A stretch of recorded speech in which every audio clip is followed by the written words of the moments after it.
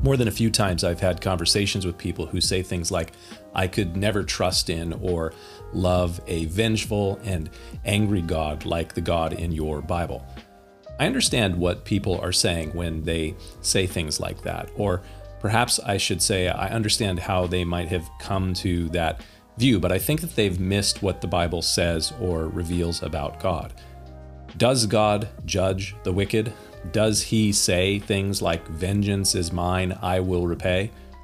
Yes, that is true. God is the ultimate judge, and he will by no means clear the guilty. He will visit with his just judgment the iniquity of the wicked, and in a number of passages, especially in the Old Testament, we are presented with prophetic visions of God's judgment, what is sometimes called his indignation. Isaiah 34 speaks about God's fury, the utter destruction and slaughter by his judgment, the sword of his justice bringing vengeance upon his enemies.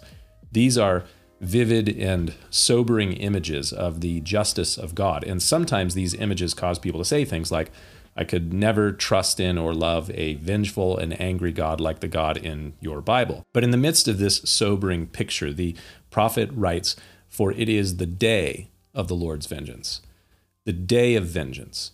It appears in Isaiah 34 and Isaiah 61. It appears again in Isaiah 63 and in Jeremiah 46 and other places. This outpouring of God's wrath is just called the day of the Lord. It's found in Isaiah and Jeremiah, Lamentations, Ezekiel, Joel, Amos, Obadiah, Zephaniah, Zechariah, Malachi, and in a few places in the New Testament as well. Now, in bringing this to the surface, you may say, okay, well, what's your point? Well, my point is God's judgment is but for a moment. It is the day of the Lord's vengeance. It isn't the decade, the century, or the millennia of his vengeance. It is the day of the Lord. Why is that significant or important? Because his anger is for a moment. Not to mention, he is merciful and gracious and slow to anger. He is abundant in goodness and truth, keeping mercy for thousands, forgiving iniquity, transgression, and sin. God is slow to anger and abundant in mercy.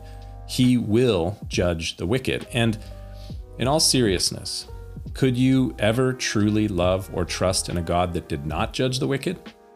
Something to think about. We'll see you next time.